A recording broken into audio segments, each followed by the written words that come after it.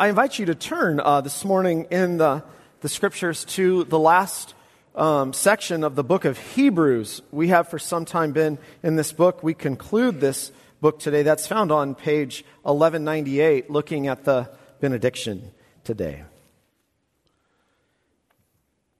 I'm going to read at verse 20 to the end of the chapter. Let's give our attention this morning to the Lord's holy word.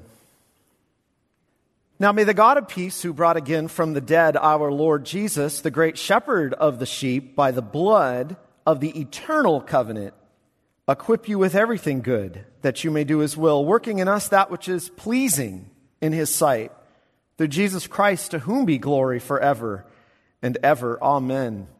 I appeal to you, brothers, bear with my word of exhortation, for I have written to you briefly. You should know that our brother Timothy has been released, with whom I shall see you if he comes soon. Greet all your leaders and all the saints. Those who come from Italy send you greetings. Grace be with all of you. There's the reading of God's word. Well, today we conclude our preaching series through the book of Hebrews. And I didn't realize when I started this book so long ago, as many of you know, I didn't realize how important this book is for the church today. They're all important, but this speaks in a special way to the church today about certain emphases so that we would be kept and upheld by keeping our faith in the Lord Jesus Christ. We took some time to get through this. There's no doubt. I laughed out loud when I read verse 22. I appeal to you, brothers, bear with my word of exhortation, for I've written to you briefly. I was like, really? I mean, nobody thought I was brief in this series, did you? This is a year and a half now we've been through this series. To think that this would have been read and that this would have been a sermon in the first century that they were to follow the whole way through. I won't go after the church today on the state of things. I can find many things wrong, but it does make the point. I justified for longer sermons, right? It at least makes that point. So, I've been preaching this on a year and a half, and such a pastoral book, isn't it?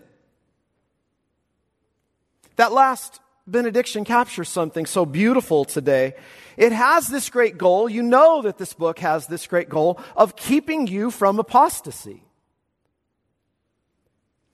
That danger that lurks of turning away from Jesus Christ, the one sacrifice that accomplishes everything that we need to behold the face of God. That's what the beatific vision is. That's what's held out for us, the hope of the resurrection. There's been a lot said to us in this book. I mean, we have really traveled through a lot of territory looking at the Old Testament and seeing how the entire Old Covenant, studying all those emphases of the Old Covenant with all the sacrifices and offerings, how they all were intended to lead people to Christ, and that was the perennial problem of the Jews, is that there's been a blinder still to this day. There's a veil. They can't see in these things Jesus. That's what made him shocked about these first century Christians, because they see Jesus. We see Jesus. We hear Jesus. And this book has helped us with capturing so much and helpful to us this call to live by faith. But the danger lurks, which is, I think the author was somewhat shocked about in his work through helping these Hebrew Christians, that can merely be a surface commitment if we're immature and lightweight Christians. In other words, it's revealed that among them, the threat of persecution, the hardships they were facing, the difficulties, it was revealing true colors in some of them. Many of them had come into Christianity and embraced these things, but as soon as things got difficult and they were being hated for their faith and they were being despised and rejected like their Savior, it revealed a problem that many of them were simply fair weather fans. Now that's serious. On a more light note, it would be like following the Padres when they're actually winning. Well, anyone can be justified this week for dropping the Dodgers, I'm sure. On a serious note, though, this is never so with Christ. This is never so with Christ. And the culture that many of them were raised in, it really was a cultural phenomenon that they were struggling with. They were used to a culture. They were used to a certain culture in Judaism. And that was proving, in the face of difficulty, that was proving a stronger commitment to Christ than to Christ. And that the problem is just as alive today as ever. Cultural commitment to Christianity is exposed when things get hard. When it's just about the culture and just about our blood relationships, that could all get very much exposed in the midst of a culture turning on us. That's why this book's so important for today, because at the heart of it was a calling for these Hebrew Christians to, verse 13, go outside the camp and come to Christ and bear his reproach. Because here we have no continuing city. That is such an important verse. I think a crucial verse to the entire book. We've got to go outside the camp of respectability, the camp of popularity, the camp of whatever's accepted. And you've got a million camps today. You have to leave those camps and come to Christ and bear that kind of shame and reproach that he did. Because we're not saving the earthly city. We're not even saving America. We've got something so much better. We've got a continuing city. We've got an everlasting city prepared for us. That's what Abraham's faith was all about. Our Savior bore shame and reproach. We must recognize that while we're here in this sort of brief stay in this world, we too will be reviled. We too will be hated for following Christ. And that's a hard pill to swallow when your family members are turning on you for following Christ. See? That's what happened. Their family was turning on them for doing what was right. This was most likely written, remember, to Jewish Christians living near Rome. The church there was facing great opposition from their Jewish blood brothers and sisters for actually having convictions and actually following through on what all the types and the shadows were pointing to. And they were getting great pressure. And so I guess I could say today that both sermons that we're concluding, both series today, of Hebrews and of Joshua tonight, come with a serious call, choose you this day whom you will serve. That's where we end in Joshua. It's a similar sort of thing. But the book ends here on a beautiful note. One of the most encouraging notes at the ending of any book in the New Testament. A benediction to encourage us that God has the power and will continue to give us peace. That's what we need to hear today. God has that kind of blessing for his church and his people. And that God has the power to give us this peace in whatever comes at us for the future in our following and commitment to Jesus Christ. So the heart of it today, this is the heart of it. Strength comes from the Lord. That's the heart of this passage. So that we would look to him to fulfill our commitments that we've made, to live by faith in this present evil age, to live by faith that nothing that happens to us in this life can shake us from this unshakable foundation. This benediction is absolutely beautiful, encouraging us that God has a good word for us. God has a good word for us. His last word in this book was given to preserve and to keep his sheep, and that's the heart of the message that we leave this study with. It's the same message for us. A benediction means that. It means a good word. And you know, last time we kind of went through the liturgy and explained that. Think of what happens in worship. The pastor doesn't at the end of this simply say, "You're all dismissed. Be blessed and do well." No, he pronounces a benediction. This is what's been done in the whole history of the church, right from when Jesus at the resurrection. You remember at the end of Luke, he raised his hands and he pronounced a benediction upon his people and his church. That's exactly what we have here. It's a good word from God to us. A word to send us out. A word to send us out back into the world with this kind of blessing, with this kind of good word from God. And that is, this here before us today is one of the most detailed and powerful benedictions that we have in the Scripture. At the end of every service, this is what we do. God sends us out, not with a harsh word. Have I ever stood up and said, "The wrath of God be on you"? You're so used to the good word, aren't you? Do you stop and consider it? Do you think about it? Do you meditate upon it? That's where we are today in this wonderful section. How much is displayed here of how God loves His church, how God loves His people, expressed through the author here to give you a word of blessing, a word of benediction. This is the very disposition of God toward you. Listen carefully to Him today. After all this epistle, after all the hard things that he had to address, what is God's last word? You'll notice here that the first thing that's emphasized in this beautiful little benediction is that God is a God who gives us peace.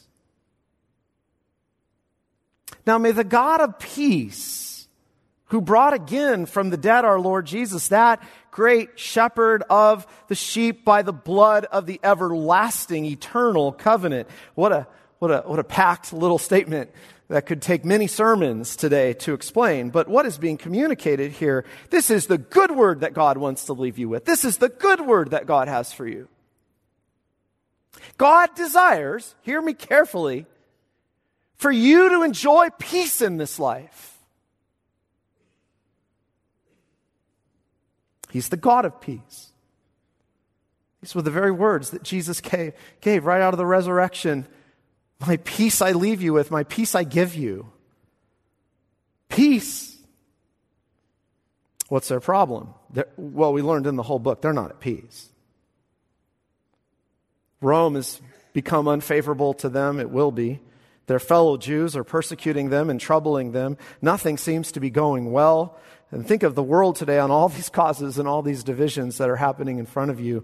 I mean, we are living in nothing but separation, discord, fighting, jealousy, fits of anger, wrath. All of these things are what we know in the world and we've become accustomed to and what we've lived with. This is how we know life. As one pastor said, we have had in all of history, we've had enlightenment, we've had democracy, we've had communism, we've had fascism, we've had secular humanism. Have they ever accomplished true and lasting peace? Any of them?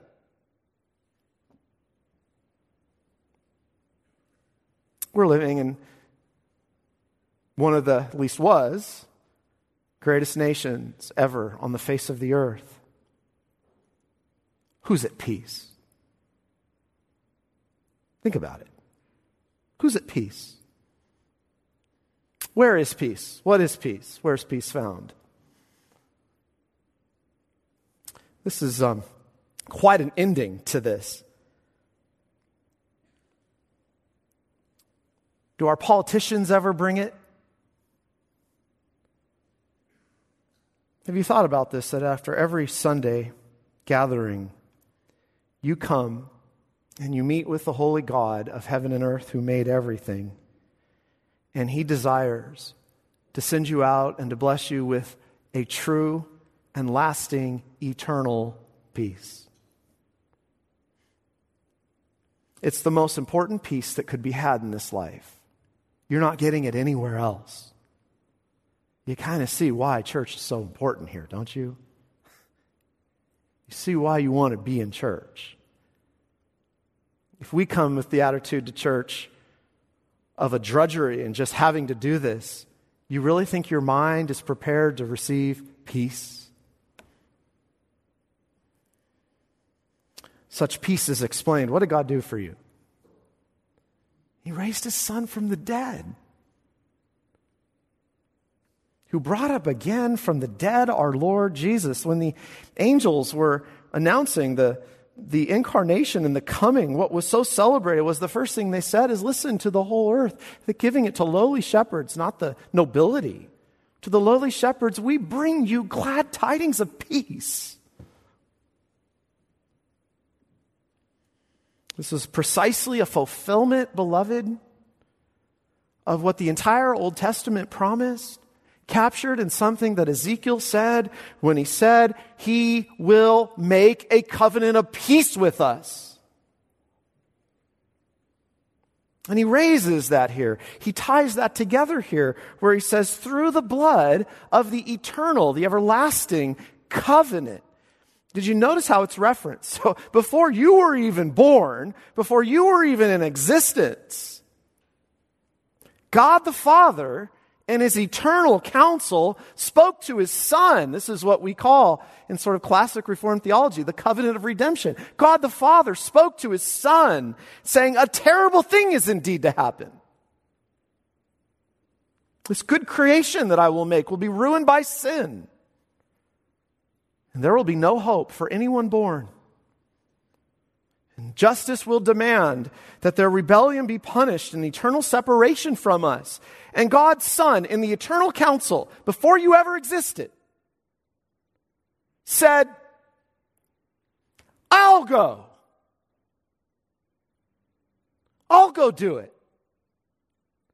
I will go down there and I will take on a human nature, adding it to my divine nature, and I will save them. And the Father said, well, Son, every demand of that law will have to be kept. Our righteous, holy law. And then payment will have to be made. And the Son says in joy, I'll go. And I'll save every last one of those you give me. I won't lose one. I'll pay for every last one of their sins, and then I will fulfill all righteousness for them. I'll satisfy it all. Send me. I'll go. The Father says, Son, I love you. I agree to this. This is an everlasting covenant. It cannot be changed. You understand the marvel of the gospel that's proclaimed to us? Whenever you're confused about things, and often we're confused about God's love, confused of the terrible things that happen in this life. You know, in just this community, a student at Calvin, who was a student at Calvin, was just killed in a car accident. All these things that happen. All these terrible things. All these frustrations. God has told us the whole way. Are you listening to me? The wages of sin is death. You think you're promised a good go of it in this life? This can happen to any one of you. This can happen to your children, your grandchildren, today.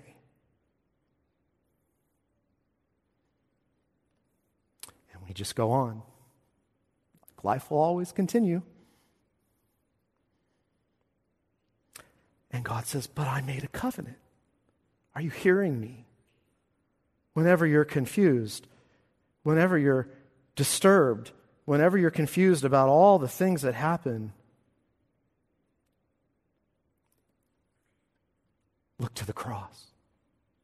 There's the solution. God gave His Son, the Father, out of His great love with which He loved you, and put His Son there to solve all this sorrow. Are we awake?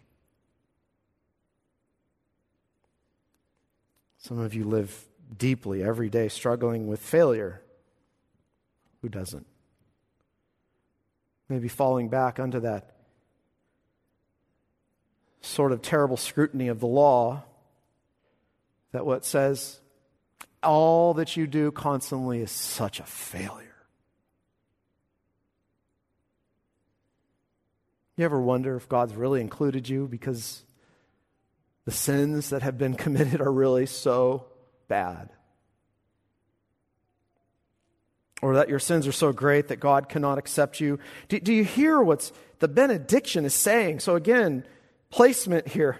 I'm going to send you out with a good word.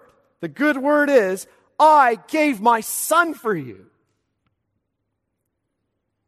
Before you were ever born, knowing fully every sin that you would ever commit, knowing the depths of the depravity of your human heart, every last one of them, I gave him, and the Son said cheerfully, I will go to pay for them all. We would have no peace. I would have no good message today if this covenant had not been made. You would be hanging, and go to the Edwards sermon, indeed, by a string over the pit of hell, ready to be dropped in any moment, forever. The God of peace, who made this eternal covenant with his Son. And you notice the inclusion in this comes with another great benefit. Notice what it says. That great shepherd of the sheep. How could you not think of Psalm 23? The Lord is my shepherd, I shall not want.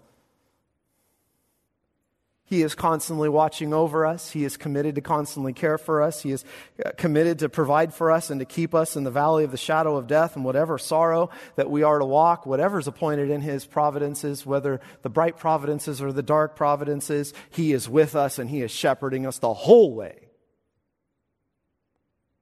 It's a good word I'm sending you with.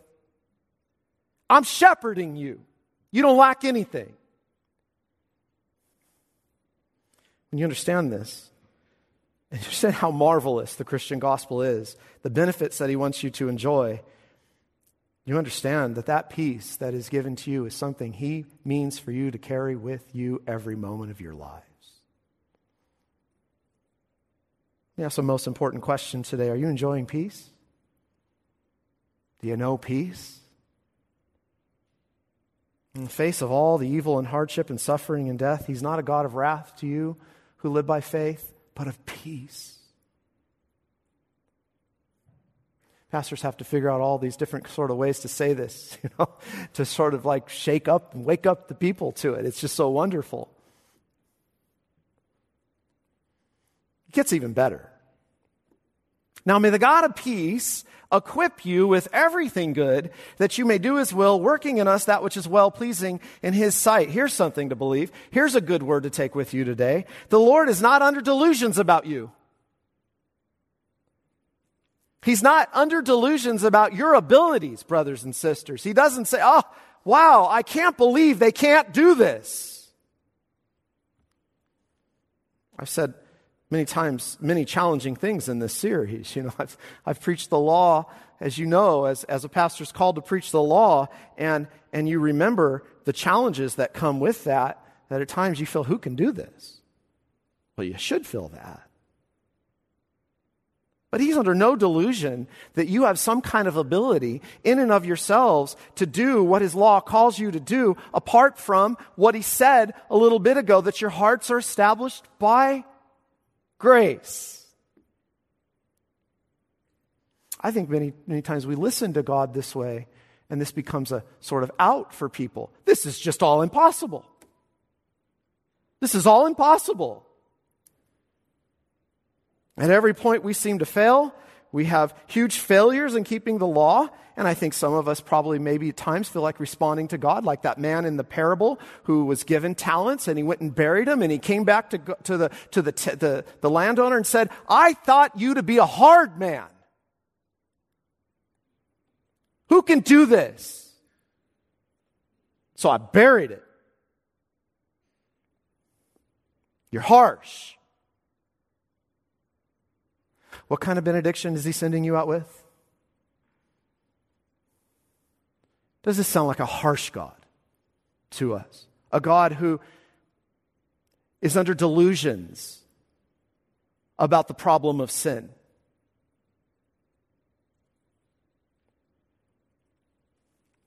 Well, that law is preached, as the Heidelberg says, pointedly so that we feel the weight of it. There's no doubt. But that's why the gospel's then preached. Jesus responded harshly to that mentality that views God as just an angry taskmaster who's constantly yelling at us and angry at us. Oh, he's wrathful. That's why you need a Savior. But that's why the Son came. So that the servants who understood grace, understood the goodness of the landowner, came back and said, look what we've done. We've doubled our talents. Entirely different relationship there. Beaming with joy because the master's disposition was one of blessing to them. The debt's been paid. The relationship is one of peace because of a covenant. The God of peace gives you a good word today. He will, listen, equip you with everything good, everything you need to fulfill His will for you. Think of all that He's given to us.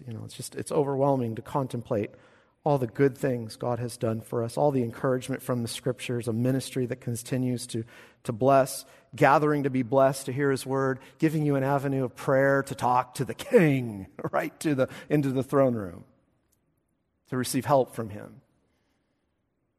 Gives you the grace of His Holy Spirit, the Spirit who works in our hearts to do the works that were prepared beforehand that we should walk in them. He equips us, and He says, I will enable you to do what is well-pleasing in my sight. What a verse. This is my commitment because of this everlasting covenant.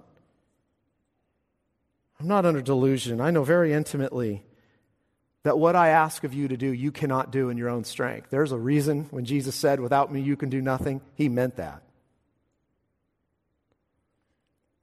You have no power to do what you want to do. This is our great problem, for it's not that once redeemed we lack a desire to do what we want to do. We lack true power to do what we want to do. This is Paul. The things that I don't want to do, those I keep on doing. That's a power issue. And the very same power, Ephesians 1, that raised Christ Jesus from the dead is given to you. This is such a beautiful section on benediction. You may not think that even giving a cup of cold water in His name matters much. That's Him working in you that which is well-pleasing in His sight. He enables us to stop thinking of ourselves. It's a lifelong process. We're all narcissists. He enables us to stop serving ourselves, to spend only on ourselves, to live only for ourselves. Anything that you have ever done for His glory is evidence of Him equipping you to do His will. And that's what He's committed to do. You hear that? And He ends on this important note.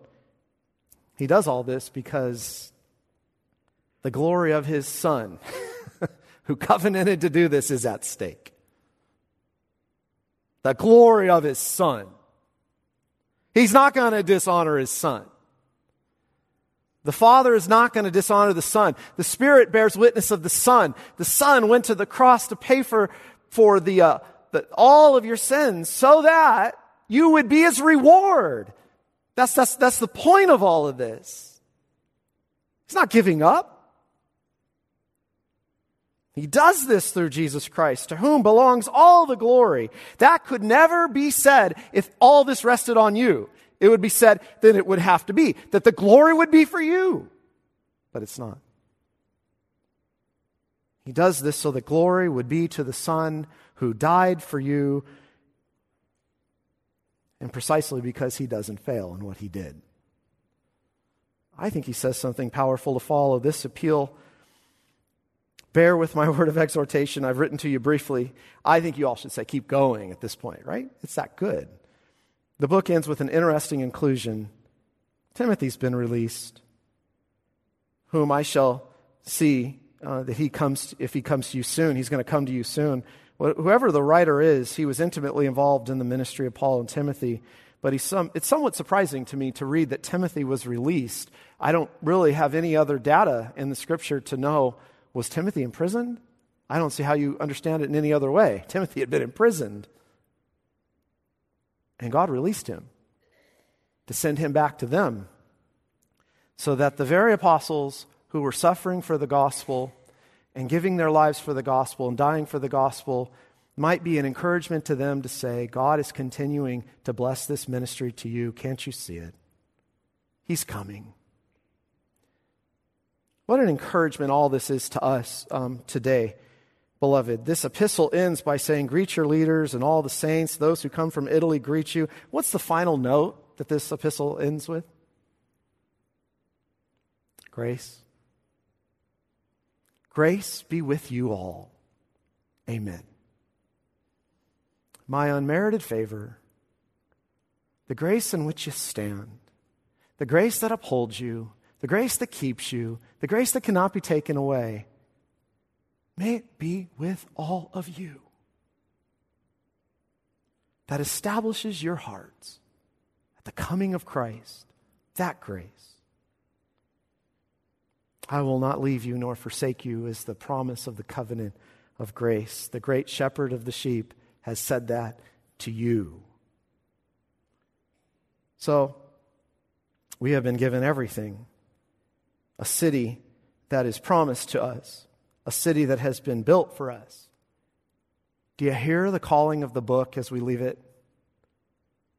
So therefore, don't leave Christ. He's your everything. It's all for His glory. Remain with Christ. Hold fast to Christ. In Him, He is the way, the truth, and the life. You have no other access to heaven. So receive this gift of the covenant of redemption and grace to you. For He who promised is faithful, and He still is speaking to us from heaven, and by that word will preserve us. That's what the book of Hebrews has been all about. Let's pray. Heavenly Father, thank you for blessing us today and encouraging us with such a fatherly benediction of your steadfast covenant love. It's good to meditate and reflect on something like this because sometimes we simply hear it in passing and think little of the marvels of what's being said to us. Keep us by your grace, O Lord. Let us enjoy peace. Shepherd us in your care and equip us, for this is the desire of our heart, by the power of the Holy Spirit, to do everything that you have for us that is well-pleasing in your sight. May we walk by faith and trust you in these times, even though we don't see Jesus reigning. He indeed is, and is seated far above all principalities and powers. So let us continue to hear His voice through the ministry. And thank you, O Lord, for sending us this day on from this epistle with a good word from heaven. In Jesus' name we pray. Amen.